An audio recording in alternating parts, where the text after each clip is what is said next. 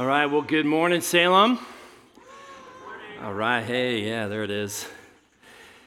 You know, I don't know about you guys, but something that has just really stuck out to me this morning as we were singing, it's just these two words, genuineness and joy. Like, there's something about being together and worshiping together that when song, music, notes, words come out of our mouth, there is an authenticity, there's a genuineness and a joy, and I absolutely love it. So, my name is Seth. I'm one of the pastors here at Salem, and if I've not gotten a chance to meet you, I'd love the chance to meet you. Today's our fall kickoff, and so we're glad you guys are here. We're starting a new series this morning, and it's called Rooted, and so hopefully you got a chance to get a journal as well as one of these prayer cards, and it's not like our normal prayer card. It actually has Ephesians 3:14 through 21 on the back, and the reason being, and we're going to talk about this more, and you'll probably understand at the end of our time this morning why this is so significant, but this is one of the most powerful prayers in all of Scripture. Just truly powerful. And so my thought would be, what if we each took this home? And we tuck it into our Bible, we put it up in our bathroom, like on the mirror, you put it in your car, wherever you need to put it. And you can memorize it, meditate on it, read it every day, and meditate and memorize. And you can memorize whatever, translation you like, NIV, NLT, NASB, RSV, right? The Message, whatever it is, memorize it. And by the end of our series, my hope would be this, is that each of us would be able to kind of repeat together, almost like in unison, this prayer. Because it's as if then, over the course of this semester, this time in Ephesians, that we're praying this big prayer. And you'll understand why this is so big at the end. So make sure you got one of these. If you didn't this week, or for some reason we're out, we'll get you more this next week, and they'll always be available. So make sure you get one of these. But it's not just the card that's new for this series. You can go online, if you would, go online at some point, and you can click the Rooted card on our website, and it will actually show you every single date for the rest of this fall semester with every passage that we're going to be teaching through.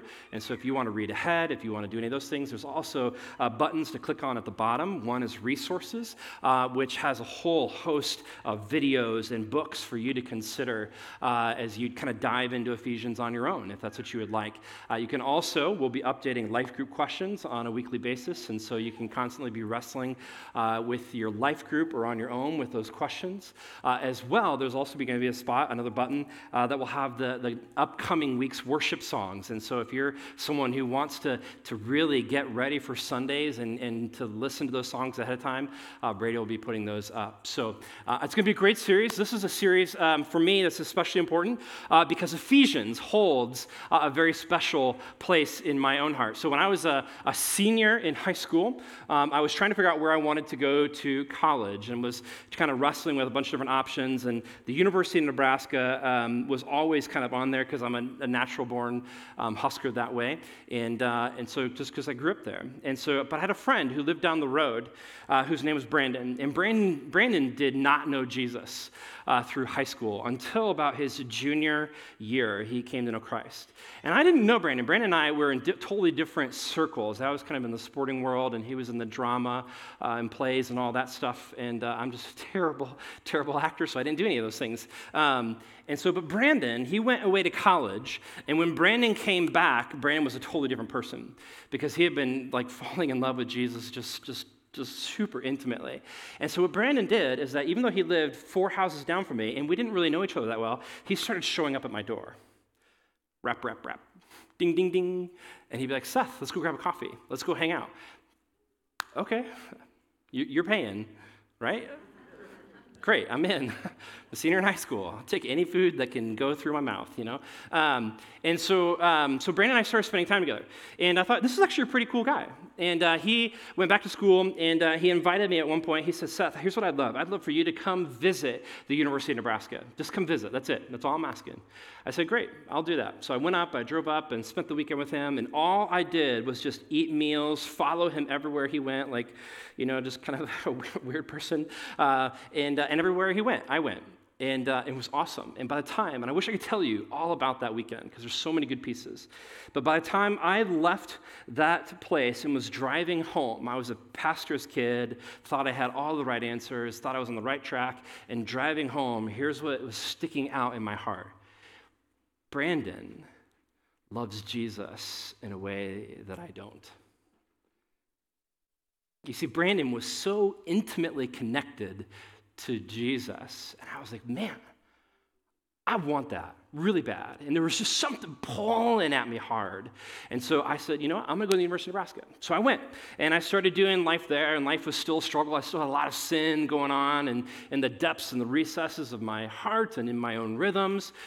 Brandon eventually introduced me to a guy named John, and John starts meeting with me on a weekly basis, and we start memorizing scripture together. We go for prayer walks together, and one day, I remember this very clearly, it was my buddy Ben and I and John sitting on the second floor of the rec center at the University of Nebraska, and I remember the sun kind of filtering through the window as we sat on these really uncomfortable, college couches, and but here we are, and we open up the book of Ephesians. And we crack it open, and we start to read.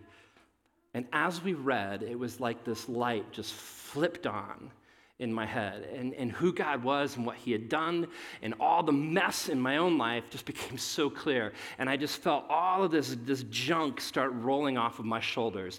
And I was like, this is a moment that God is doing a work in me.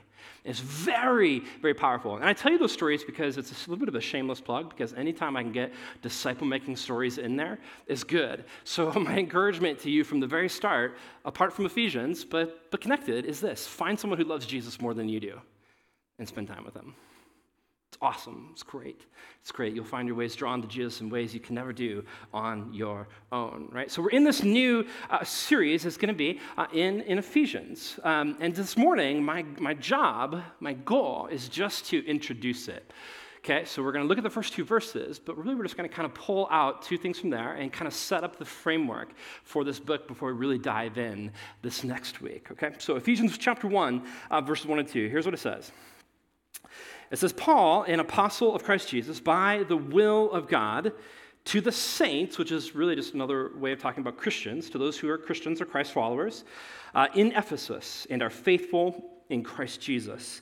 Grace to you and peace from God our Father and the Lord Jesus Christ. Now, Paul wrote 13 of our 27 New Testament letters. In fact, Ephesians is actually crowned by many as the pinnacle of Paul's work. It's just an exceptional piece of work, and we'll see that. But here, this is a very standard greeting from Paul, very standard greeting, grace to you, peace to you. But I want to just pull out two things to help us understand the book that we're about to enter. And one is that it's written by a guy named Paul. Paul, formerly known as Saul, and you can read his story in Acts kind of 7 through 9. And so you want to go back and read that this week, and actually continues past chapter 9, but that's that kind of conversion area for him. And Saul was pretty much a tremendously bad dude, okay? So Saul was all out just over and over and over to persecute the church. He wanted to make church just terrible. He wanted Jesus gone. He wanted Christians gone. He was at the stoning of Stephen and all these things. And so Saul was this bad guy. But somehow, God gets a hold of Saul and changes his life and takes the most unlikely person and makes him into the greatest missionary that the church has seen, and it's just crazy. So this is who is writing the letter, Saul become Paul, and you can check out his story in Acts 7 through 9. But he's writing to a group of people who are in the city of Ephesus, and this is significant. Why?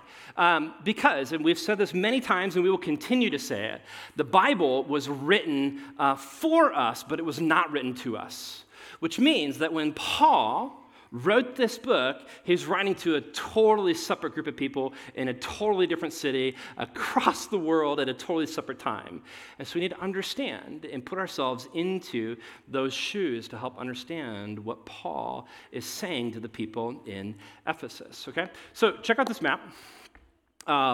This map actually shows every single city that Paul went to in his missionary journeys. So you can see that the breadth of his ministry is quite large, right? The very left, you can see that's Italy, kind of coming down with Sicily, kind of that bottom left. And then in the middle is Greece, okay? And then kind of body of water to the right is the Aegean Sea. And right across from Greece into Asia Minor is the city that's called Ephesus.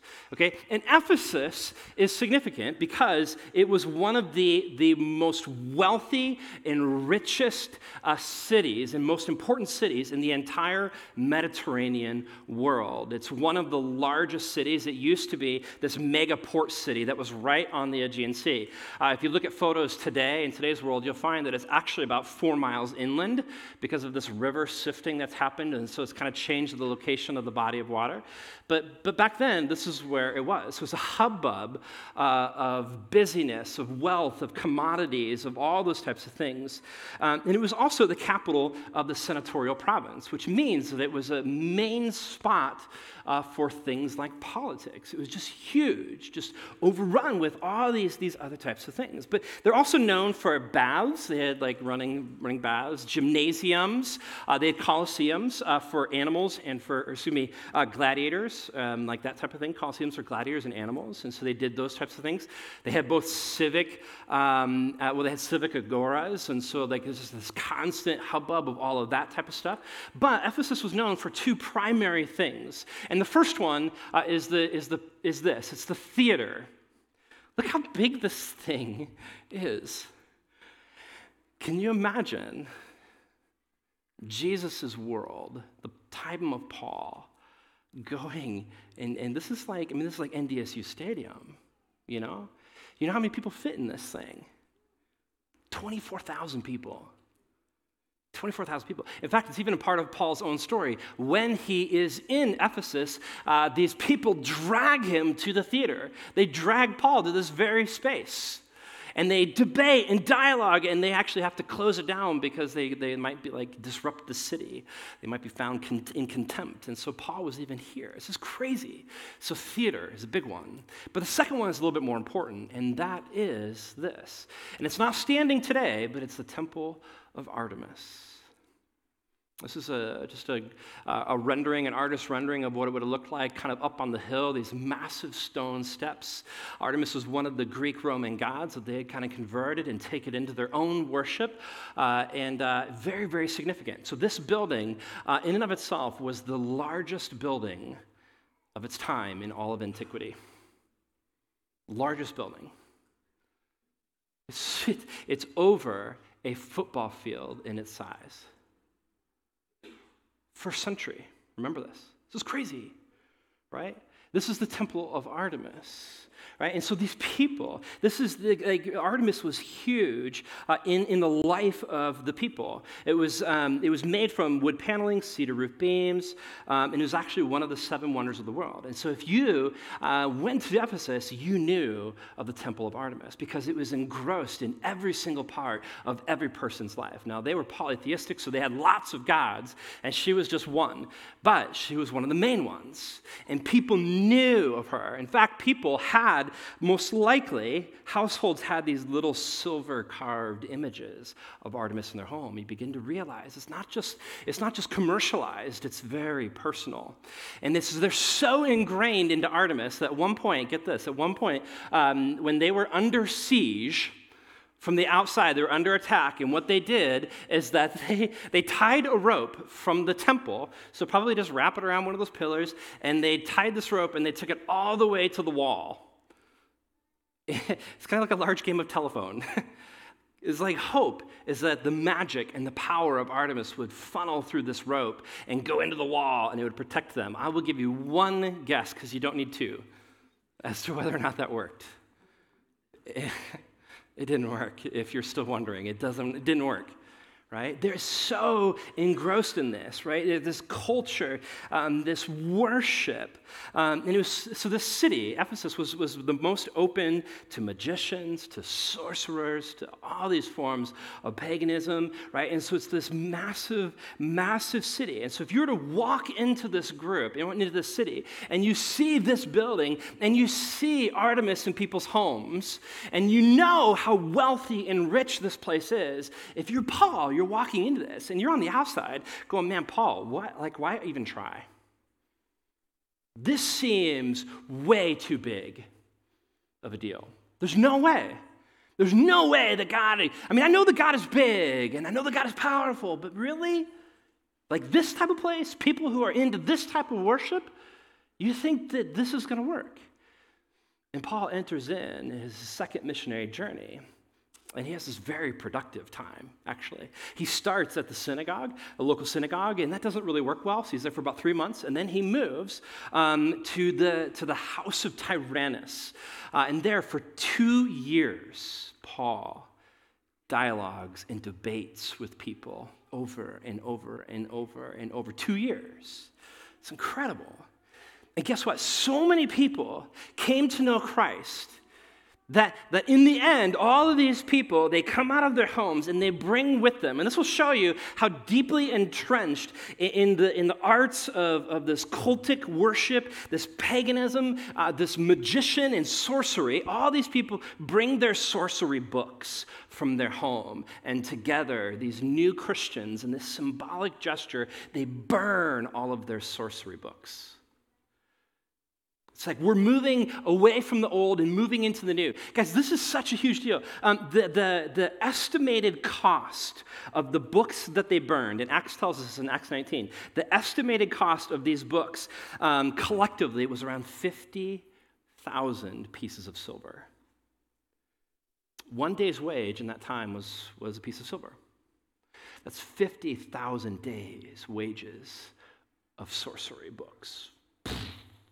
We're moving on, right? Like God shows up and does something absolutely incredible in this city. You think, man, it's way too big, and yet God does something. He shows up in powerful, powerful way. And so a couple years pass, and Paul is then later arrested, and he is actually in prison in Rome, and he writes this letter to the people at Ephesus. Right? And so that's where this letter comes from. I'm going to shift over to our board here for a second because I just want to just show you that the book itself, or the letter, really, from Paul to the people of Ephesus, or the Ephesians as we call them, is broken into 2 parts. And the first part is chapters 1 through 3. Okay, chapters 1 through 3. And what we're going to do is we're going to call this, we're going to kind of give it a title. And we're going to say that this is God's story, okay? This is God's story. And really what it is it's this Thanksgiving. It starts with this amazing Thanksgiving from Paul as he writes this letter about how great God is in his purposeful plan that he started in the very beginning. God's great gospel purpose plan that started all the way back, like with Noah, and then Abraham, and then Isaac and Jacob, and it goes all the way through. But there's something that's changing in this story. Because what started with Abraham, and for only those people, God's plan of salvation was for his chosen people, which was the Jewish people, the Hebrew people. But it wasn't open really to anybody else unless you adopted fully into all of the laws and religions. And so, but then Jesus enters into the story, and what happens is that all of a sudden, this mystery is being revealed, as Paul talks about it. It's no longer, salvation is no longer just for the Jews, it's actually for everybody, for the Jews and the Gentiles. And the Gentiles is just this word for anybody who's not a Jew. So basically, everybody in this room would probably raise their hand and say, praise Jesus for this missionary journey, for the way that God gave Paul this revelation. Because the mystery is no longer just for the Hebrews, it's for us as well, this salvation story. It's this incredible, incredible thing. And so that's what the first 3 chapters are about. But then you come over here to the second part, and it begins with the word therefore, which means that what we're talking about here really stems out of everything that's happening here. So here we have chapters 4 through 6. And here we might call it this, right? This is our story. Like, this is like where reality happens. Because all of these things over here that we need to believe about God, this is who God is, this is the way that he works, these are the things that I need to conceptually know, that I need to understand, and that I need to believe. And that is a rich thing. But that somehow needs to connect with my reality, what's going on in my life. Right? Like what's happening, like with the struggles in my life. And so what Paul addresses is that he addresses, in some sense, like why you and I are different from other people. Because he talks about these things called spiritual gifts. And he says, well, this person is probably going to they have that spiritual gift, and that one has that one, and this person has this one, right? And everybody has a different spiritual gift. And so you're kind of left at the end going, man, like, why am I different? How am I wired? Who has God really made me to be? And what am I really supposed to do? And how am I different from everybody else? So that's one of the questions that he addresses. Another one is this kind of like this idea of new identity, right? This is who God is, and this is what he says is true about me, but guess what? I don't really feel that way, because maybe I've lived in sin for so long that I feel calloused, and I just feel really greedy, and that even though I know what I believe, I feel like I'm in a dark place. Like life or light doesn't really have a spot in my life. Maybe part of what Paul is addressing is maybe your marriage is a struggle. Maybe your marriage is in shambles. It's so hard, right? Maybe singleness is hard. Maybe it's your parenting, because he addresses that in the next part. Like parenting is so hard. He addresses the idea of work, and you're like, hey, I have no joy. I find no joy in my work. I am so done. And if you're like a student and you're like, I hate school, no joy in school. He addresses that, right? There's this disconnect between these things that happen in life, this information about who God is and the way that this is affecting my reality, and the struggles and the mess and the grossness that happens in my life. And maybe you just feel like Satan is constantly attacking you over and over and over and over again. So specifically, Ephesians as a book, as a letter, is written to these people in this city who've given up on the old, right? It's specifically written to them about how they have been embraced into this new covenant family. It's no longer just for Abraham, it's now for everybody. And so that's the specific purpose. But there's this very practical question and purpose that we today need to wrestle with, because we're not those people in their same context. So how does this then connect to us? Because what we want to know, what I want to know, is how does God's story impact my story? How does God's story connect with and impact my story? That's the question, right? How many of you guys like salty things, salty foods? Great, a good number of you. I love garlic.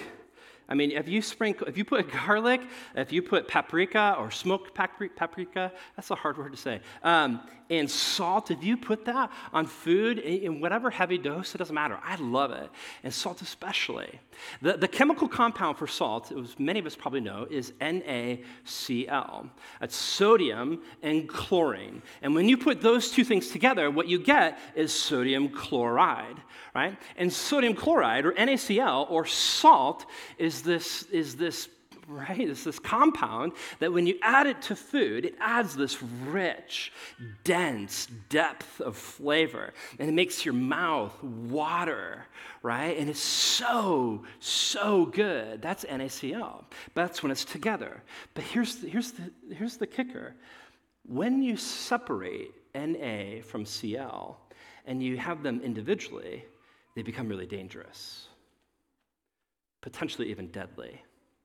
Together, they make NaCl, which is great. It's salt. It's so good. But separate, they are actually very dangerous. And so when we think about our board, when we think about God's story and our story, we think about chapters 1 through 3. This is all about who God is, right? And when we think about this, we go, okay, so this is about all of the information, all of the good things I need to know about who God is and how he's working in the world.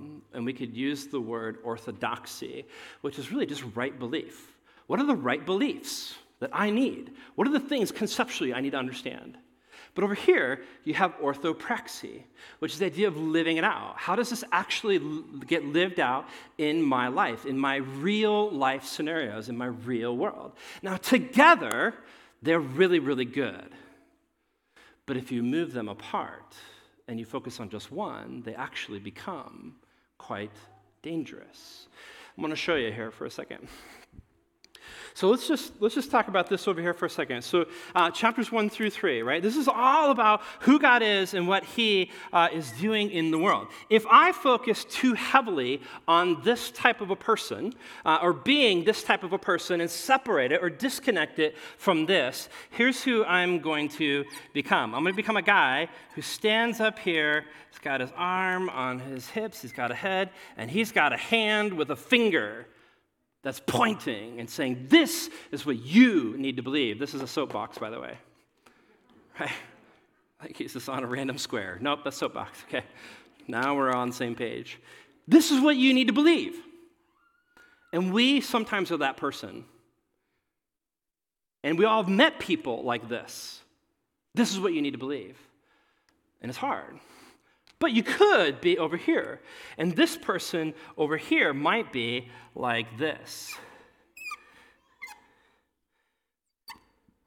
You see, this person is just down on his knees and his arms because he is so overloaded with this sense of doing. This is who I need to be. This is what I need to do. And over time, it just begins to wear and sag on our shoulders, and it puts us down, right? So separate, these become very dangerous. But when you put them together in the middle, what you actually get is this person who's not bent over and who's not on a soapbox, but it's a person who's standing up straight in the joy of the Lord. This is what we're talking about. By the way, this people is where Christians are validated in today's world. It's not just this, it's not just this. We have gospel impact in this world when we are right here. When we are both. When we are not just sodium and we are not just chlorine, but we are NaCl. Because when we live upright in the joy of the Lord, and there's a connection between these two things, we become like salt of the earth. Do you get that? Right? NaCl. Now, I want to just simplify this even more for a second, because you're like, hey, help me simplify it. Just one more second. Chapters 1 through 3, love God. Chapters 4 through 6, love others. Sound familiar? That's because Jesus said it. Love God, love others. It's amazing how it keeps coming back to Jesus. Right? What he said, love God, love others. A couple weeks ago, I was fly fishing, and just for some personal rest, and I was moving down the creek, and I found this spot, and it was right underneath the bridge, and I was super excited because, I kid you not, I counted 50 rainbow trout. I was like, oh man, I'm going to slay it. And I start putting on things, and I start going, and I start casting, and I cast, and I cast, and I cast. Nope, nothing, so I change. Cast, change. Either they were full, or I am a terrible fly fisherman. But in the midst of that, as I'm standing there for 45 minutes, trying to catch just one of 50, I hear this noise. And I look to my left, and I was like, I don't see anything. And so I keep casting. 10 minutes. I look to my left, nothing. What's going on? More casting. All of a sudden I hear, and I look and I see a 75-foot tree just fell straight down the hill. I now know, I kid you not, first thing I thought was, I'm so glad I was not under that tree. right? Praise Jesus. Second thing I thought was, now I know the answer. If a tree falls in the forest, right? It's funny. It doesn't work because I was actually there. I know. It doesn't make sense. But it happened. When has that ever happened before? But as I was watching this in slow motion, here's what I saw. I saw that the backside of the tree was rooted deep into the soil, but the front side was all eroded. And the roots were exposed, so had nothing. And what a tree needs to stand up straight is both sides. And without one or the other, the tree will fall. You see where I'm going? Right? If we remove one of these things, the tree will fall. I want to share with you a couple of questions. I think these are really powerful. They're questions from the 1960s, and then I'm going to compare them to questions from today. Okay? Get this. Questions from the 1960s. First one, is there a God? It's a great question. Well, yes, thank you. We're answering. Okay. Yes, we agree. You're all at church. Awesome. There is a God. Hooray, hurrah. But this is their question. Is there a God, right? That's a big thing. By the way, people aren't asking that question as much today. Okay, second question, is Christ the only way to God? Third question, did Christ actually rise from the dead? Good question. Fourth question, are the Bible documents reliable? Great question, right? These are all really good, right? You're sensing a pattern, very much information here, right? Information driven. Last question, do science and the Bible agree? Okay? So really, you could throw a big fancy word on this called epistemology, which is really how can we know what's true, what's ultimately true in the cosmos, in the world, in life, right? So this is the questions that the people were asking 60 years ago. I want to show you the questions that people are asking in today's world, okay? And get ready, because they're not easy. First one, why are Christians imposing their morality on other people? Is there a God? Versus that, okay? Second question, how can I trust the church that has done terrible things in the name of Christ? Whew. Third question, what about different forms of hypocrisy? You see, what we're sensing this pattern, because what that question is asking is that we profess to believe something, and yet we don't do that. We see the disconnect. Number 4, does your belief actually transform lives? Again, same thing, disconnect. This is what you believe, but does it have any effect on the way that you live? Last question, does your church serve those who are in need, or is it another self-serving group? You guys sense and see the shift here, right? It moves from intellectual to ethical.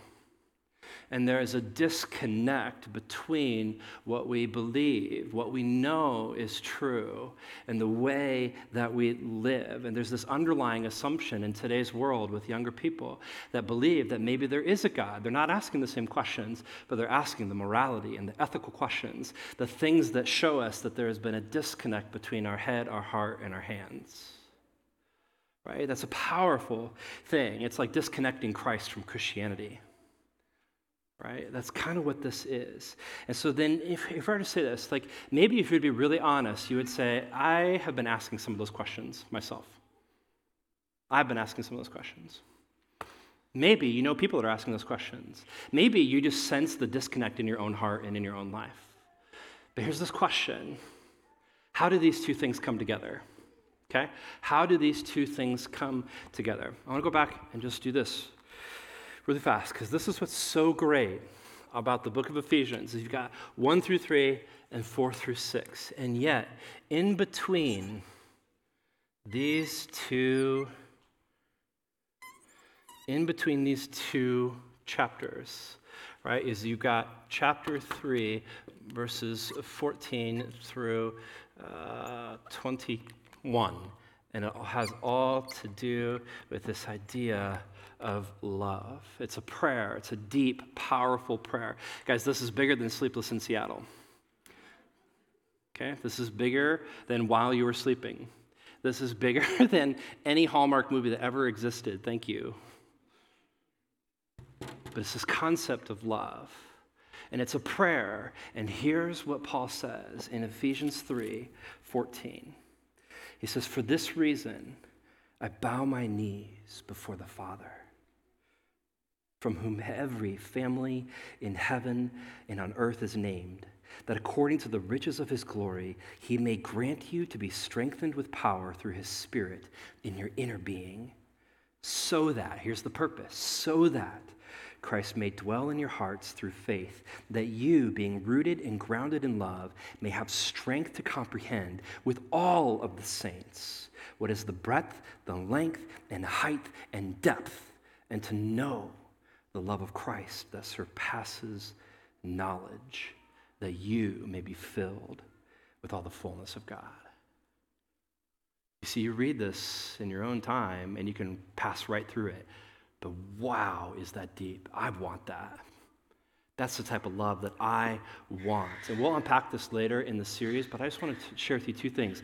Paul says, I want you to comprehend it, and I want you to know it in a way that it surpasses knowledge. First one, comprehend. He says the breadth, the height, the width, and the depth, right? What is he talking about? Well, I don't know, but I cannot help but wonder that what Paul is doing is he's contrasting the dimensions of the temple of Artemis with the love of Jesus.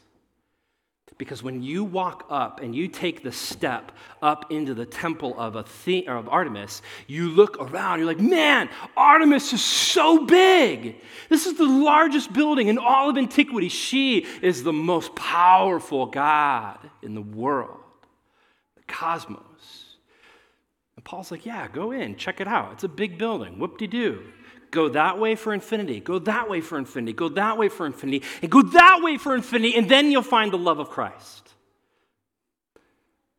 That's what he's talking about, I think. The height, the depth. And he says, guess what? You can stand like at the four corners of all four states, and you can understand conceptually the directions. You know, you can comprehend that God's love is big. But guess what? He says, not only can you comprehend it, you can take a step into it. And you can know it in a way that surpasses comprehension. You can experience the love of Christ. That's the difference between Artemis and Jesus. It's incredible, right? It's absolutely incredible. I want to just end with this. I think that for many of us, we come to this time and we go, man, maybe for some of us, we're living in the disconnect. That there's some level of disconnect inside of our hearts between that and that in our lives. And so maybe for some of us, we go, I'm asking those questions from before. That's me. I admit, I'm in that spot. Maybe that's you, asking some of those questions. Maybe you're just like bored of God. You're bored with God. You're like, I've been there, done that. Right? I'm just jumping through the motions at this point. Maybe you're having a hard time reconciling who God is and why your life is so hard. Right? Maybe that's the challenge. Maybe this is very common in today's world. Maybe you're just giving up on the church because the church is living over here and not over here. Because we're not making an impact in the world. A lot of young people are leaving the church because the church isn't making an impact in the world. Maybe that's you. Maybe you're not confident in what God says is true about you. You say, I know that's what Scripture teaches, but I just don't feel it. It's not me. It's not in it. Maybe you've just been living in sin for far too long. You're so calloused. If any of that is you, or for whatever the disconnect is that you perceive in yourself or the disconnect that you perceive in the world, let me encourage you, don't give up. Don't give up. I want you to remember Ephesus, because when Paul walked in that city, you would go, this is far too big of a task. And yet, God is in the business of doing the impossible. Because what he says at the end of this prayer, it says, now to him who is able to do far more abundantly than all we ask or think, according to the power at work within us, to him be glory in the church and in Christ Jesus throughout all generations, forever and ever. Amen. Don't give up, because God is in the power of doing something big. And so here's what I want to challenge, is that as we enter in, as we jump into the book or to the letter of Ephesians, I want you to think about this idea. If you were to enter into the temple of Artemis, you would step up and you could walk from one end to the other. Yes, it's big, but you could get to the end really quickly. But with Jesus' love, it's like stepping into the vast cosmos.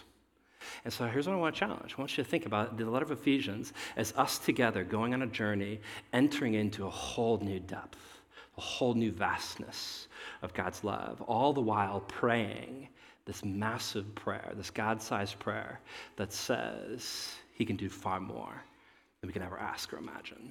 Let's pray. Heavenly Father, Lord, as we finish our time this morning, Lord, I pray that you would make us people who stand up straight.